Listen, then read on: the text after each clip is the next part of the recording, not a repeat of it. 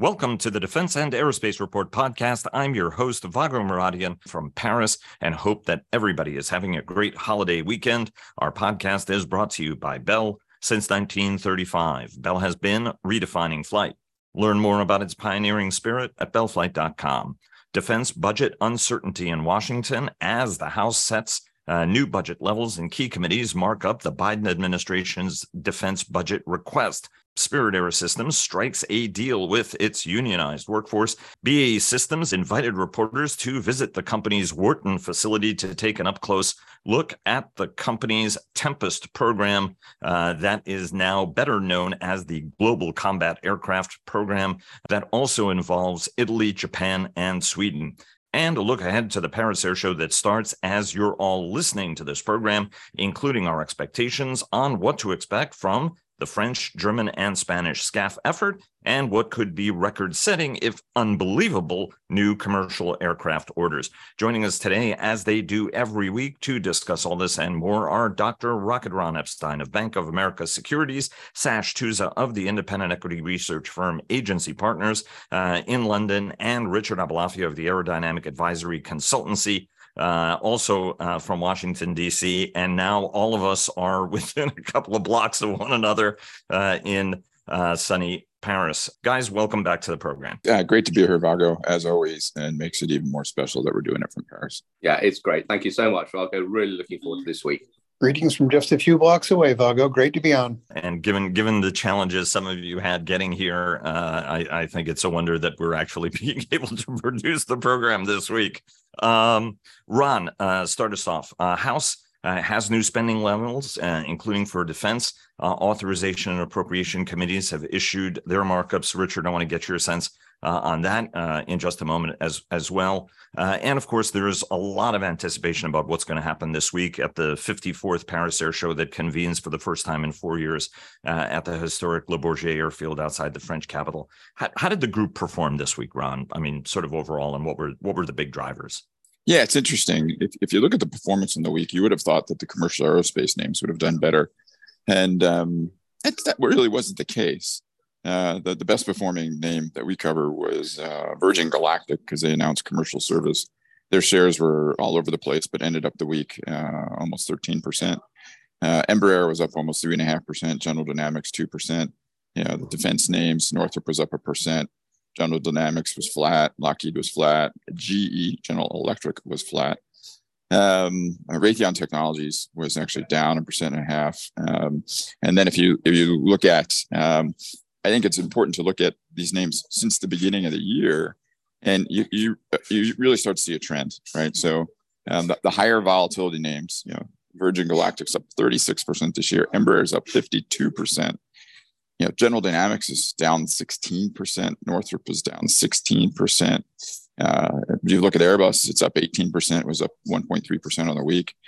GE is a huge champion. General Electric's up 62% on the year. Lockheed's down 6%. Raytheon's down 3%. Boeing's up 15%. Right. So it's interesting, right? You get this feeling that things have really kind of moved in the air show, but not so much. WTI crude was holding steady around 72, Brent around 76. The 10-year has been in this kind of 3.7 to 3.9 level now for several weeks. We're still there. The VIX is as low as it's been in 5 years, right? So that fear index, a lot of fear is out of the market. One notable thing that we've been tracking since the whole debt ceiling crisis, US CDS, or so the credit default swap spreads, are at 35. Kind of before this whole mess happened, they were 10. They're probably permanently higher now. So insuring U.S. debt going forward is going to cost a little bit more. And I guess why that's important is it really does, kind of, that's the real fallout of what just happened, that somehow, the U.S.'s credit has been essentially downgraded a little bit by the insurance market.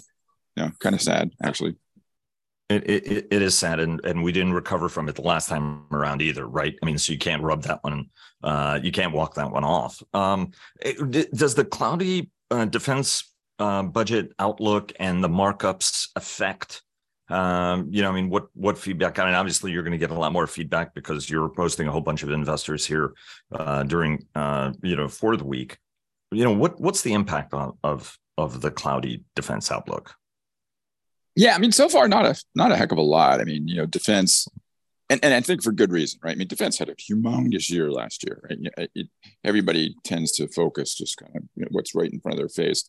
But if you look at defense on a longer view, even though Northrop's down about 16% this year, it was up 40% last year, right? So on a 2-year view, they're still kind of ahead of where they were, and most of defense is, right? So yeah, I mean, I think when you look at where defense is, we don't get a ton of questions on it, and I think the real question becomes as we go into the presidential election year next year, what happens, and history is pretty consistent, right? Honestly, if you look at the defense stocks during a presidential election year, about 80% of the time they outperform. And when they outperform on average by like 1,000 basis points.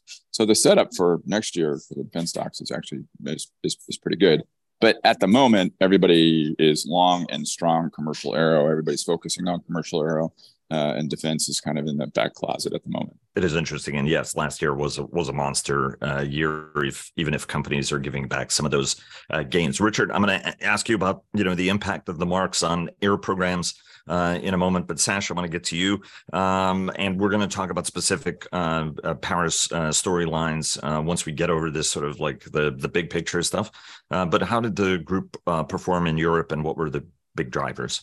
It was pretty much the same as Ron said. I mean, the civil stocks didn't outperform or didn't perform as much as we would have expected. And as I think most investors would have expected. The traditional air show investment theme, if you just happen to be lazy, is you go long of civil stocks about 2.5 weeks before the show, and then you sell them all probably about Tuesday morning of the show on the basis that by Tuesday morning, almost all of the good news is out.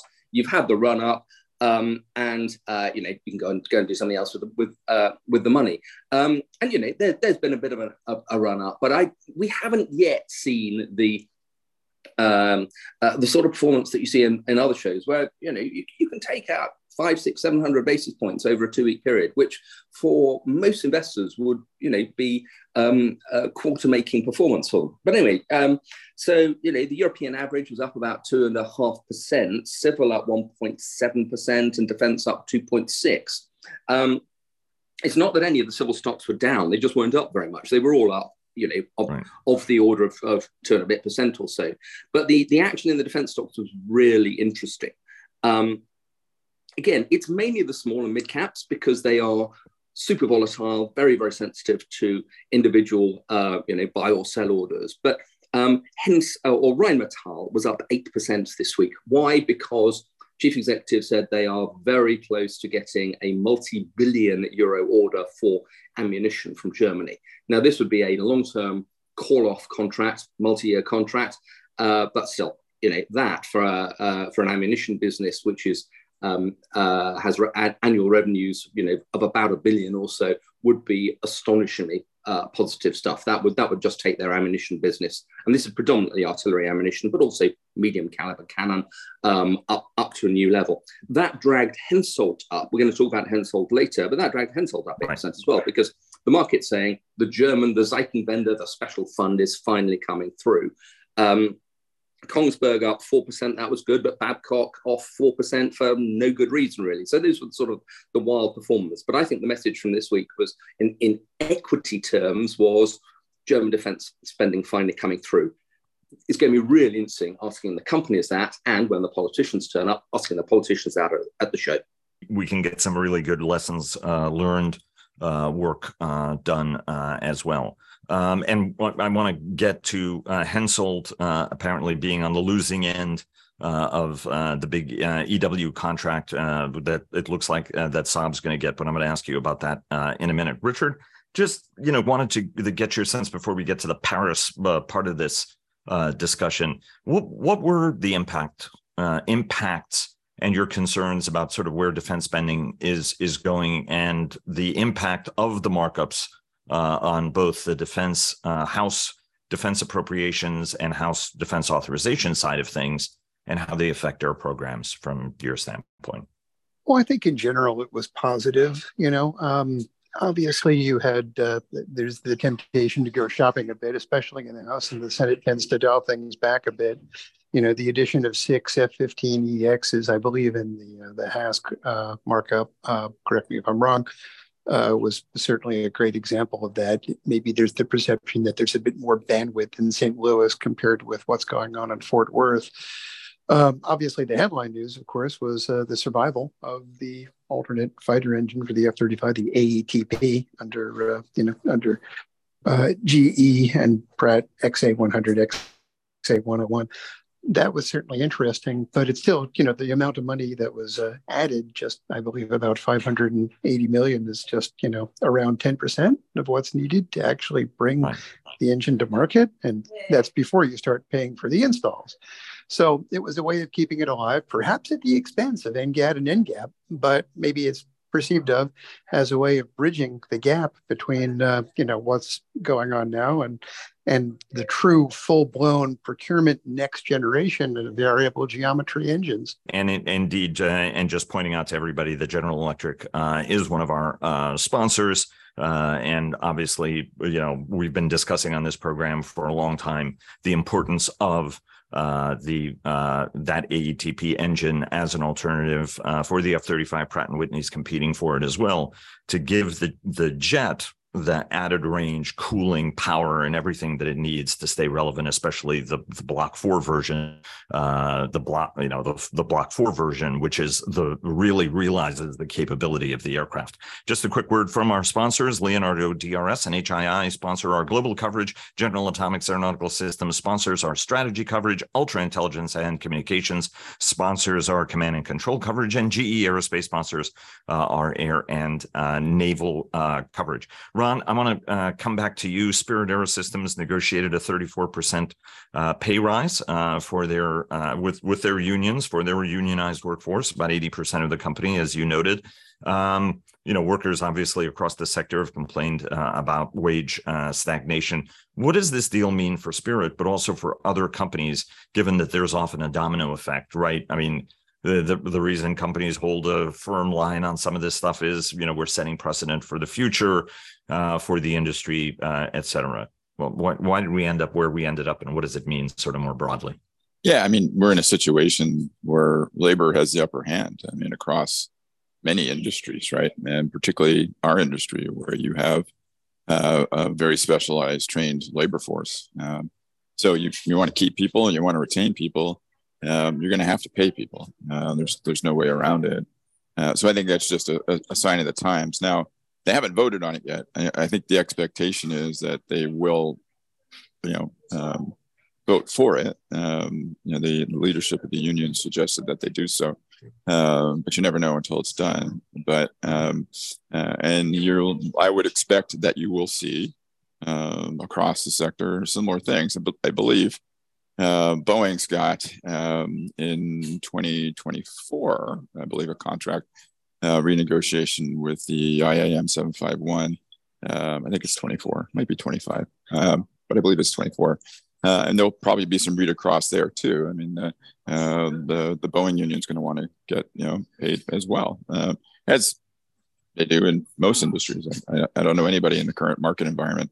If you're building airplanes, building aircraft components, working at a bank, or selling cars for a living, given the current inflationary environment, people want to be made whole, and I don't think there's any way around it. Thash or Richard, do you guys want to weigh in this at all before we get to the main event, which is talking about Paris storylines? Richard, do you want to take a bite out of this, given that you follow Spirit pretty closely as well? I think this speaks to an interesting dynamic that's sort of threatened the industry, or part of it, for some time, which is that on the defense side of the house, of course, you've got a lot of cost-plus contracts, and you've got all kinds of, even in cases where there isn't a cost-plus contract, you've got all kinds of pass-through provisions and whatever else. On the commercial side, you've got some degree of protection, but it's highly selective on a contract-by-contract basis. And, obviously Spirit has some level of protection. We don't know how much. Well, they're suppliers. So I think when you look at this sort of headline news, it's kind of fascinating, because then you have to look at the entire ecosystem of Spirit suppliers, and of course, suppliers to all the other tier one integrators out there. So in other words, we're looking at what appears to be a manageable situation with inflation for tier ones, but what is it like in tier 2, 3, and 4, particularly with an already tight labor market? That's going to be the real question moving forward. Indeed. Sash, do you want to add anything to that from a European standpoint, and whether or not European workers have the same kind of leverage that American workers have now? Yeah, I do. First of all, specific skills have massive leverage in the current labor market. I was talking to a chief executive of a munitions company the other day, and he said industrial chemists can write their own check. There are that so few of them, and they are so much in demand. But that will read across to all sorts of engineering. I'd be worried about this Spirit deal. I'm worried about Spirit. I think Spirit is structurally quite a weak company in the industry. It clearly causes Boeing no end of heartache, but there are longer term challenges. I can entirely understand why they made this pay deal. Here's the problem. Spirit has got some significant businesses in Belfast, Northern Ireland, Prestwick, Scotland, Saint-Nazaire in France, also in Morocco. So European and North African employees of Spirit are going to look at the deal that their US colleagues got and say, we want that. Compare that with the sort of deals that are being settled in Germany at the moment, which is typically somewhere between 3 and 5% for this year, 3 and 5% for next year, and quite often on the low side of that. And this is a deal-busting sum of money that Spirit are offering. And I think that there is a risk that this just absolutely pours gasoline on the inflationary fire in the sector. Just very quickly, because some of the folks in the audience will be asking this question, right? I mean, there is a sense that, the company is a critical company. It's really been growing very robustly, right? Dwayne Hawkins, and he just retired and handed over the reins on the defense side of the business to Mark Miklos, in order to try to grow that business, whether in space and in hypersonics. And certainly it looks like, the V-280, very important work the company is doing on the Valor program for Bell. Why is it that you're as down on Spirit as you are, Sash, right? It is one of the, because, as you say, it is a systemically important subcontractor. And aerostructures is a difficult place to make money. The independent aerostructures companies in this sector are, have not had haven't had a good 5 years. It's not just pandemic. We have to be clear about that. It's hard to make money in aerostructures compared to being an OEM or being a specialized systems company. Spirit is still heavily dependent on Boeing and vice versa. And that relationship and the degree to which that probably consumes an immense amount of management time, as it should do. Boeing is way their most important customer. But also, I think that distracts, or it runs the risk that it does distract the company from better performance or best possible performance on other programs. That's really something that worries me. And so we hear from European OEMs that Spirit, none of the subcontractors are performing well enough. We've discussed this at ample programs, but Spirit's name comes up a lot. Ron, excuse me, 3, 2, 1. Ron, anything you want to add to that? Yeah, I think I can add this, right? Have to remember Spirit's history, right? It's hard to separate their legacy from where they are today. Spirit, it's started life as a Boeing cost center. Spirit wasn't a business until it was kind of artificially made into one when it was bought by Onyx Capital. They added some assets onto it and then tried to make a business out of it. So, it's per Sasha's point, aerostructures in general is really difficult. I think in Spirit's case, it's extraordinarily difficult because that's not even how the company was originally set up. So they're in a tough spot.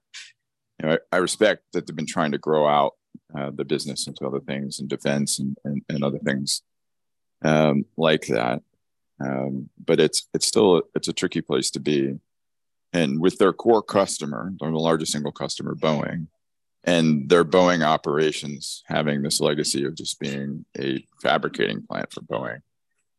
There will always be this tension between them and Boeing, because any profit they make is a cost to Boeing.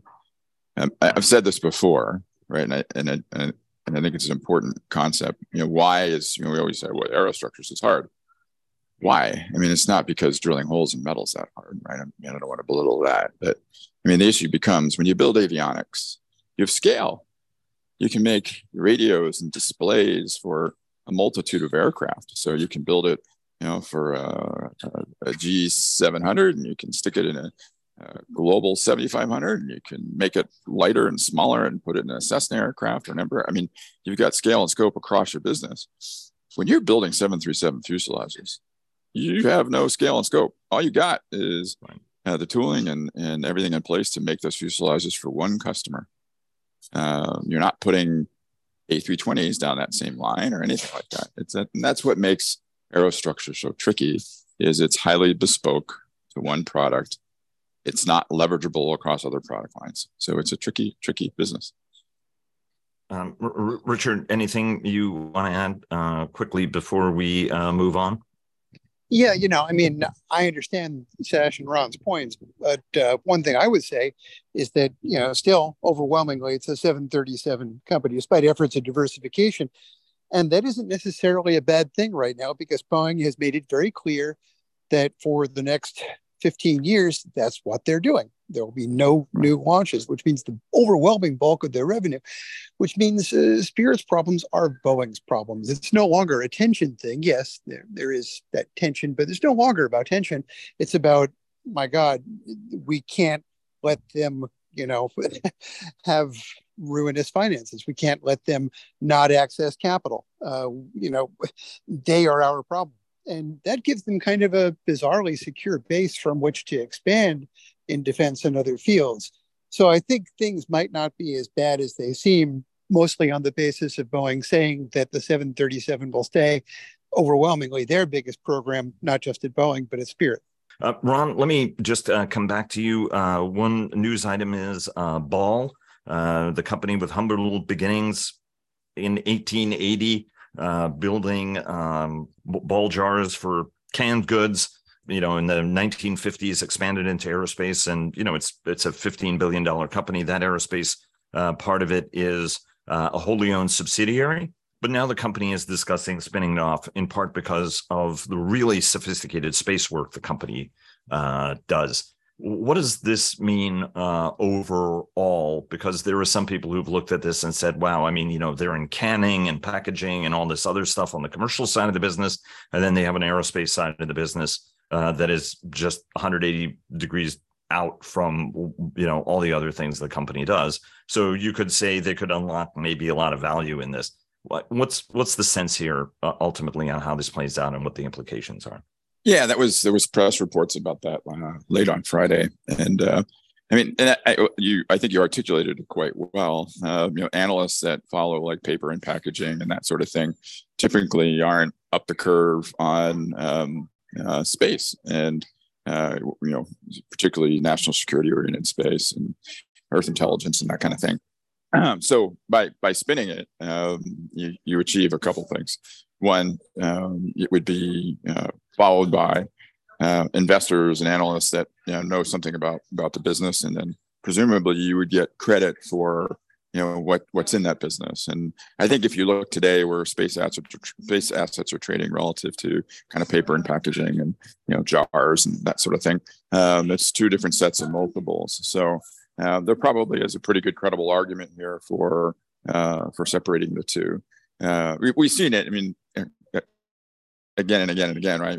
GE, breaking up of GE, Raytheon Technologies, getting rid of the elevators and air conditioning. That spinning out these business units that are really don't have anything in common, and letting investors pick and choose what they want to get exposure to, and having management teams more focused on kind of the assets at hand is a trend we've seen recently in the market. So it follows that.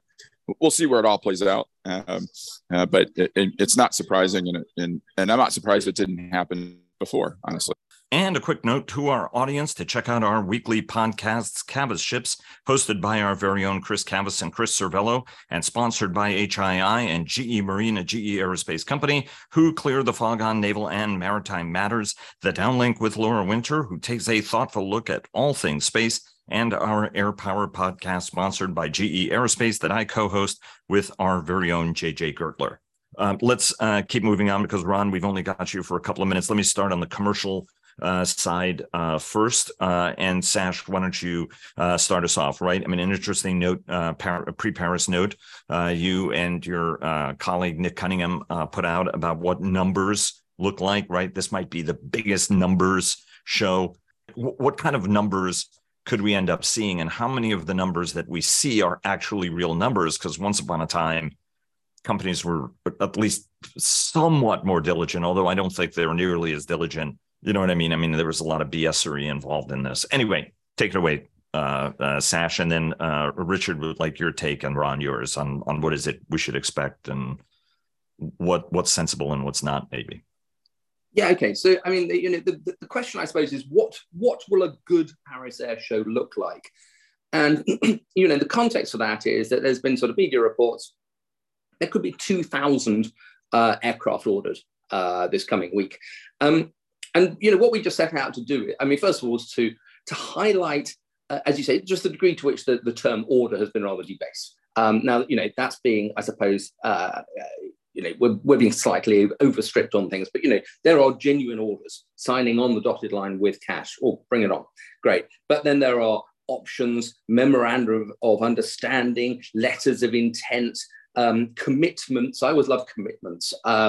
It's the most fantastically woolly term. But, let's be clear. Next week, every single one of those will appear at some stage as headlines, and they'll all be totted up at the end and counted as quotes unquote orders.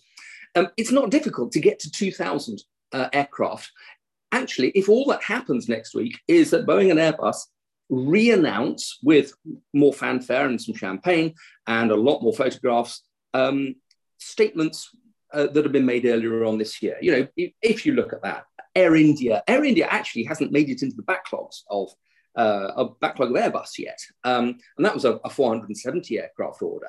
Indigo, the leading Indian carrier, has just said that, or has been pretty clear in the last couple of weeks, that they're looking to buy 700 aircraft.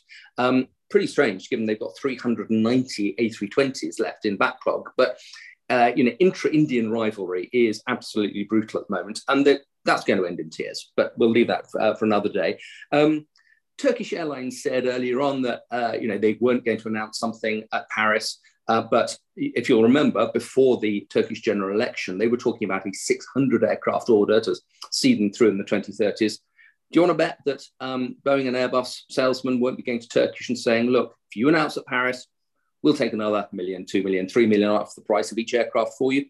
Because that's how these things are done. So, if we got Air India re-announced, but actually signed, Indigo announced, Turkish Airlines announced, that takes us really close to the 2,000 number before any other airline actually open either their mouth or their checkbook next week. So put that in perspective. Biggest ever air show order was about 1,200 back in 2017. So this is going to be a very, very big show. The question is going to be if a disproportionate number of those orders are focused on the Indian subcontinent. And remember, Turkish will be looking to take traffic from the Gulf carriers to and from the Indian subcontinent as well. We're getting incredible geographical concentration in a market that has neither the regulatory process nor the infrastructure to cope with that. But that's for another day. Richard, your take, and Ron, I want to get your take before you punch out here in a couple of minutes. Go ahead, Richard. Well, I don't think it'll come as a surprise to my esteemed colleagues and probably everybody else that I feel exactly the same way as Sash. There's two things going on. Okay, everybody, that's it for the show. No, I'm just kidding. Go ahead. Yeah, I've said enough. Two things. One is the double counting that Sash was talking about. Basically, everyone wants the same pot of traffic. They want to be a super connector. Emirates, Etihad, and Qatar got there. The Turks want a copy, the Saudis want the copy, and of course the Indians want their damn traffic back that has been taken by the superconnectors. So it's the same pot of traffic. 2,000 jets will raise headlines or something close to 2,000, but ultimately, let's be realistic. And I think more importantly, orders are for tourists. Professionals, I think, look at traffic. And, this is where you're going to get to the plateau effect. Right now, it's super easy to convince your board as an airline, your financiers as an airline, the rest of your management team as an airline, that, we're growing it. Wow, look at this double-digit comeback. It's going to keep going up. Eventually, like all recoveries from a, severe downturn, it's going to look like a division sign. We're going to plateau out, especially if there's any kind of broader economic slowdown. And all of a sudden, that whole optimistic expectation of perpetual double-digit growth will go back into the quotidian realities of a couple percent a year.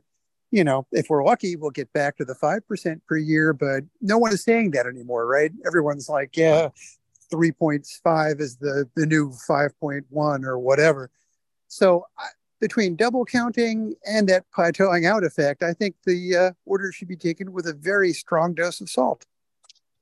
I also find it amazing how each one of these jets, the long-haul jets, have been reconfigured with vast first-class sections, sort of, a relatively small sort of economy plus, and actually a much smaller back end of the airplane, right? I mean, once it was amber waves of seats going all the way, from pretty much a relatively small front. And I think the dynamics of it are, well, I mean, they have a lot more seats they could sell at $6,000. They've got a couple of seats that they can sell at like $2,600.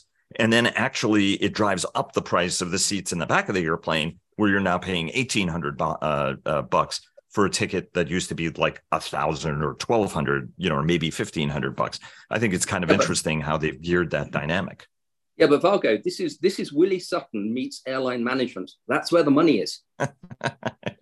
It is indeed. It is indeed. I'm not telling them that they're wrong doing it. I just think that, now that we're kind of back traveling long haul again, the composition of the passenger deck is different. Ron, let me go to you because you got a couple of minutes before you're going into an important lunch. What are you expecting to get out of this show? Talk about both on the commercial as well as on the defense side, given that Sash, Richard, and I are going to talk about a lot of the European defense news that we're going to see. Might take a couple things. And when I think about the aircraft in the end, that could be real winners, real orders that'll really kind of stick. I look at the A321 LR and maybe the XLR. I think it's going to do quite well at this show. And the 787-9, I think will do quite well at this show. Other things I'm looking for are, where are the hurdles in the supply chain? What's going on with bearings? What's going on with all the special metals? Not just castings and forgings, but everything that's going along in this vast supply chain. And what's so beautiful about the show is everybody's here, right? The folks that make the seat covers all the way up to the entire airplane. So my hope is to be digging through some garbage cans and just kind of find where are the weaknesses and where are the surprises and so on and so forth. But I think those two OE platforms, and then we might get a nice little surprise at Embraer. They've been suspiciously quiet going into the show, so I wouldn't be surprised if our friends in Sales Jose dos Campos have something to announce here. And then on the defense side, really just sort of where's F-35, NGAD, kind of all that overall stuff and what's going on. I mean, my sense is this is going to be a show that's probably going to have more of a focus with good reason on the land war in Europe and what it means and so on and so forth. And so we have an eye on that too. But if I can leave this show and feel good that we had a productive show, it'll give me a much better understanding of what's going on the execution side of the industry, right? I don't think anybody's debating right now. There's demand for planes, and what's real demand and what's not real demand. That's an arguable point, but there's demand, right? That's clear. Right. But how can the industry really execute on it? And, where are the unknown unknowns from an execution point of view? And that's hopefully what we'll get out of it if all goes well. Ron, thanks very much, and break a leg, and look forward to having you on for the after action next week. So you can, after you've connected all the dots for your investors, you can share it with the general public. Yeah, as always, Vago, Thanks very much. And hope to see you this week. All right. Take care, guys. Looking forward to it, man. All the best. See you later. Sash, why don't you start us off, because there's a lot of news we have to talk about, and not, unfortunately, as much time to talk about it as we'd like. BAE Systems took reporters to Wharton to make clear that the Tempest program is really tangible, right? And it's no accident, given that the biggest military program that's going to be spotlighted at Paris is obviously the SCAF program involving France, Germany, as well as Spain. Start us off on what was important about that, and then want to also get your take on the other big news, right? I mean, sort of, where we are on Tempest, but what we should expect to hear from SCAF. And then, Richard, want to get your sense on that. And then the extraordinary news that Saab looks like it has beat a number of other companies to make the electronic warfare system for the latest update on the Eurofighter, which is just incredible, seeing as how Hensoldt was, the incumbent on that. Anyway, start us off on what the combat aviation news is going to be. And Richard, want to get your sense on that as well. Go ahead, Sash. Yeah, sure. I mean, look, this really plays to Ron's comment that despite the potential tsunami of civil aircraft orders, this is going to be a much more balanced show in terms of civil and military news flow than we've had for many a year. And the defense stuff is going to be absolutely fascinating. So BAE took a bunch of journalists up on an embargoed visit to their Wharton facility, their main combat aircraft facility, to see progress on the Tempest next generation, sixth generation fighter. And people I spoke to were very, very impressed indeed. Why? Because they are already, or they and their consortium members are already doing serious testing and serious building of components for the demonstrator that should fly late 26, early 27. So Martin Baker, the world's probably best, certainly biggest producer of ejector seats, are already doing ejector seat trials. They started the campaign there. They have a production representative forward fuselage, and they are firing dummies out. That's really good to see. More impressive, though, is that BAE has produced the engine air duct, or several engine air ducts. They're going to produce 3 in total for the demonstrator, so that Rolls-Royce can test the engine installation. Why is this important? Firstly, it's a huge job with any supersonic aircraft to get to a situation where the aircraft flies supersonically, but the air at the face of the engine is coming in a very stable, preferably just subsonic way, and gives the engine the best chance to produce really high quality thrust. That's a challenge of itself. Secondly, the engine intake is one of the big areas of risk in terms of stealth. If an enemy radar can see your engine, the fan, how it rotates, the speed it rotates, the number of blades, they can identify you tens of miles off, probably hundreds of miles off. They get the right view. So you have to hide the engine from enemy radars up front. So the intakes tend to have an S shape. They tend to be heavily coated in radar absorbent material, and yet they've still got to cope with this incredibly difficult airflow. BAE have produced this. Rolls-Royce are testing the engine, and get this, the duct is 10 meters long, and that means that we can scale Tempest. You've got a 10-meter air duct, you've got a 4-meter engine at the back end of it, let's say another meter and a bit of tail and empennage, and 4 meters at the front for the cockpit and nose. You've got a 20-meter aircraft weighing somewhere between 20 and 25 tons. That's an F-15 class aircraft. Why does that matter? It matters because one of the partners in Tempest, Global Combat Aircraft Program, is one of the 2 largest current users of F-15s, Japan. Right. The largest export user of F-15s, Saudi Arabia, has traditionally been a very, very good customer of BAE Systems. So BAE is clearly aiming Tempest at the F-15 replacement market. And here's the question I ask. United States, what are you going to offer to the 6 nations who who operate in total about 650 F-15s when they come to replace them. They won't all come to replace them at the same time. Japan and Saudi are definitely the earliest, but where is the sixth generation twin-engined air superiority aircraft that you will offer against BAE's Tempest and against the Franco-German SCAF?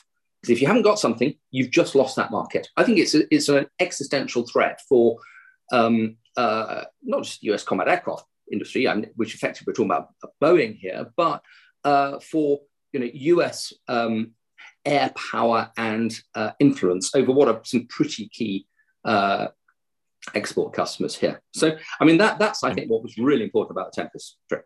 And one thing that I'm not sure, Sash, you mentioned, right, but you had in your report that the Tempest is actually a 26-ton aircraft as opposed to a 20-ton aircraft, which is the F-15. So we're also looking at something which is, sort of a really beefier airplane in a lot of it by doing your sort of analysis of individual components and how they come together as a whole. And of course, the U.S. Air Force isn't exporting the next generation air dominance aircraft, nor does it have particularly any interest in doing so. And it's also not building a lot of them, right? It's going to build about 200 of them and a lot more collaborative combat aircraft. Richard, what is it that you expect to see? First, I mean, what do you make of Sash's brilliant analysis? But on the other, and what is it your expectation that we're going to hear from the Dassault Airbus team effectively on SCAF, which is the belle of this ball, at least on the defense side of the equation? Yeah, that's right. And take you back 4 years to the last Le Bourget we had. And of course, there was the mock-up, a very convincing, very credible mock-up from Dassault of SCAF. Obviously, not a lot behind, the fabric or thin metal or wood or whatever it was made out of. But I expect we're going to see a similar sort of confident display by all of the French companies involved. And I would be very surprised to not hear some kind of grumbling behind the scenes about this being the sort of classic EU program from the 1960s, where, basically France has big ambitions and Germany is expected to pay half, the 60s called. They want their industrial scheme back, I suppose. I still don't see what room there is for German industry. I don't see the logic in any of this. So I think we'll see a lot of confidence from French suppliers, as they should be confident. And I think eventually this does happen under a French flag and really not a lot else. But, it's obvious that Rafale, incredibly enough, is going to follow the pattern of all the other Mirages that came before it and be 2/3 export. I didn't think they'd do that after 25 years of trying and failing to get an export customer. But as we all know, now it's boom times for Rafale exports. So it might just wind up being 2/3 export like the Mirages. So, the French have every reason to persist. And I think you'll hear a lot of confidence, but a lot of cracks in the seams behind the whole concept of a Franco-German combat aircraft. Regarding the implications for America, assuming that Tempest F3 becomes exportable and not too heavyweight, and if SCAF goes ahead under French auspices, I think those concerns are completely valid. You're starting to hear them in the U.S. too. FAXX for the Navy is probably not going to be much more of an export fighter than the Hornet and Super Hornet was. Actually, Hornet was a bit more of an export fighter, but not in F-16 numbers by any means. And, by the back half of the 2030s, the F-35 might be getting long in the tooth. And the NGAD is, of course, it's going to be an F-111 class aircraft, period. So this looks like a very understandable concern. And the implications for the U.S. in terms of, say, arms export reform regulations to make sure that U.S. suppliers have a decent chance of getting on export programs, if not Tempest F3 and SCAF, then others that are proliferating around the world.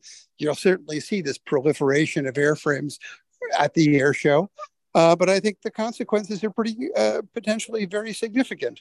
I would also point out, just, if you're looking at models, the Tempest model was always a bigger airplane than what SCAF looks like. And if we are to believe reporting, it's going to be powered by two M88s, right? So at some point you have to ask, okay, well, if the concern now is that Rafale is a little underpowered because of the M88, what does that bode for what SCAF looks like, even though I think that they're talking about that as demonstrator power. And, I think that they've also ruled out the EJ-200, which is what powers the Eurofighter. So that kind of makes that all interesting. Speaking of the Eurofighter, Sash, bring us home. How big of a hit is that?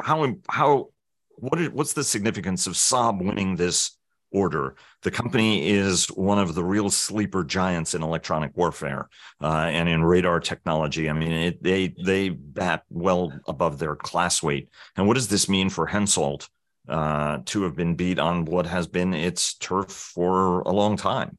Yeah, okay. So the program is the Eurofighter electronic combat reconnaissance variant. This is a very specifically German variant. They previously did an ECR Tornado, which is an incredibly capable, air defense suppression and escort jammer. So this is the upgrade of that. Initially only 15 aircraft, but it's to accompany German nuclear-armed F-35. So it's a program that Germany really believes in. They have incredible skill in this area, and it matters to Germany. So the program was bid. Hensoldt, which is the German defense electronics company, they're the incumbent on Tornado ECR, and they are the German census house. You'd expect it to be a shoo-in for them. I was really surprised to see that Saab has won it. They are supplying their Arexis electronic warfare system. I'm going to go straight to their stand on Monday and talk to them about it, because this is a huge win for them.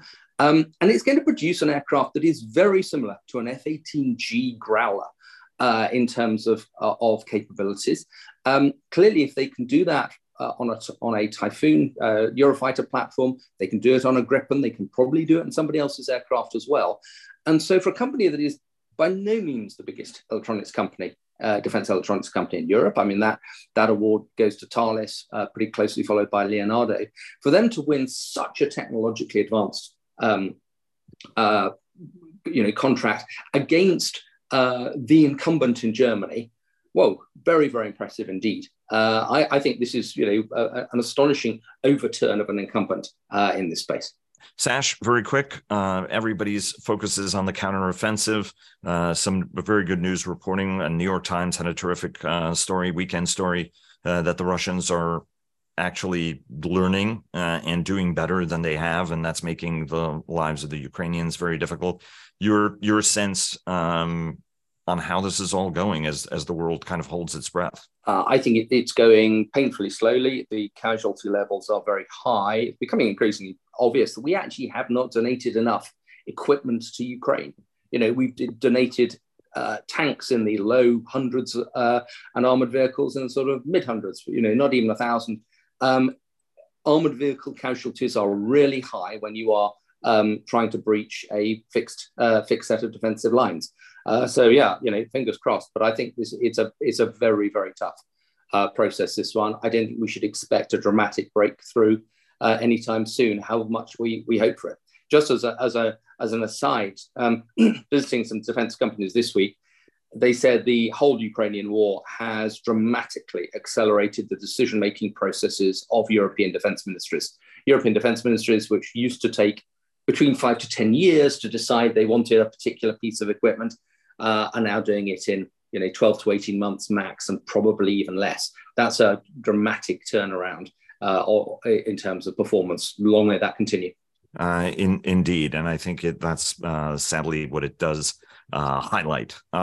Guys, thanks very much for joining us. Really appreciate it. Hope you guys have a very productive air show, and hopefully we're going to see each other over the course of the week. And to our audience, our normal Monday program, The Look Ahead, with Byron Callan of Capital Alpha Partners, as well as our normal Russia update will be happening on Tuesday, and then our normal coverage through the week. And this roundtable will give us a comprehensive recap of the air show next Sunday. And I would also point out that my co-host JJ Gertler is in town, so that we will bring you the Air Power program from the Paris Air Show, as well as an update. And you may actually see one of these two august gentlemen that we have on the program now maybe join us for some commentary if there is some truly newsy news. In the meantime, guys, thanks very much for joining us. Thanks to the audience for joining us, and a very special thanks to Bell for their generous sponsorship that makes this program possible.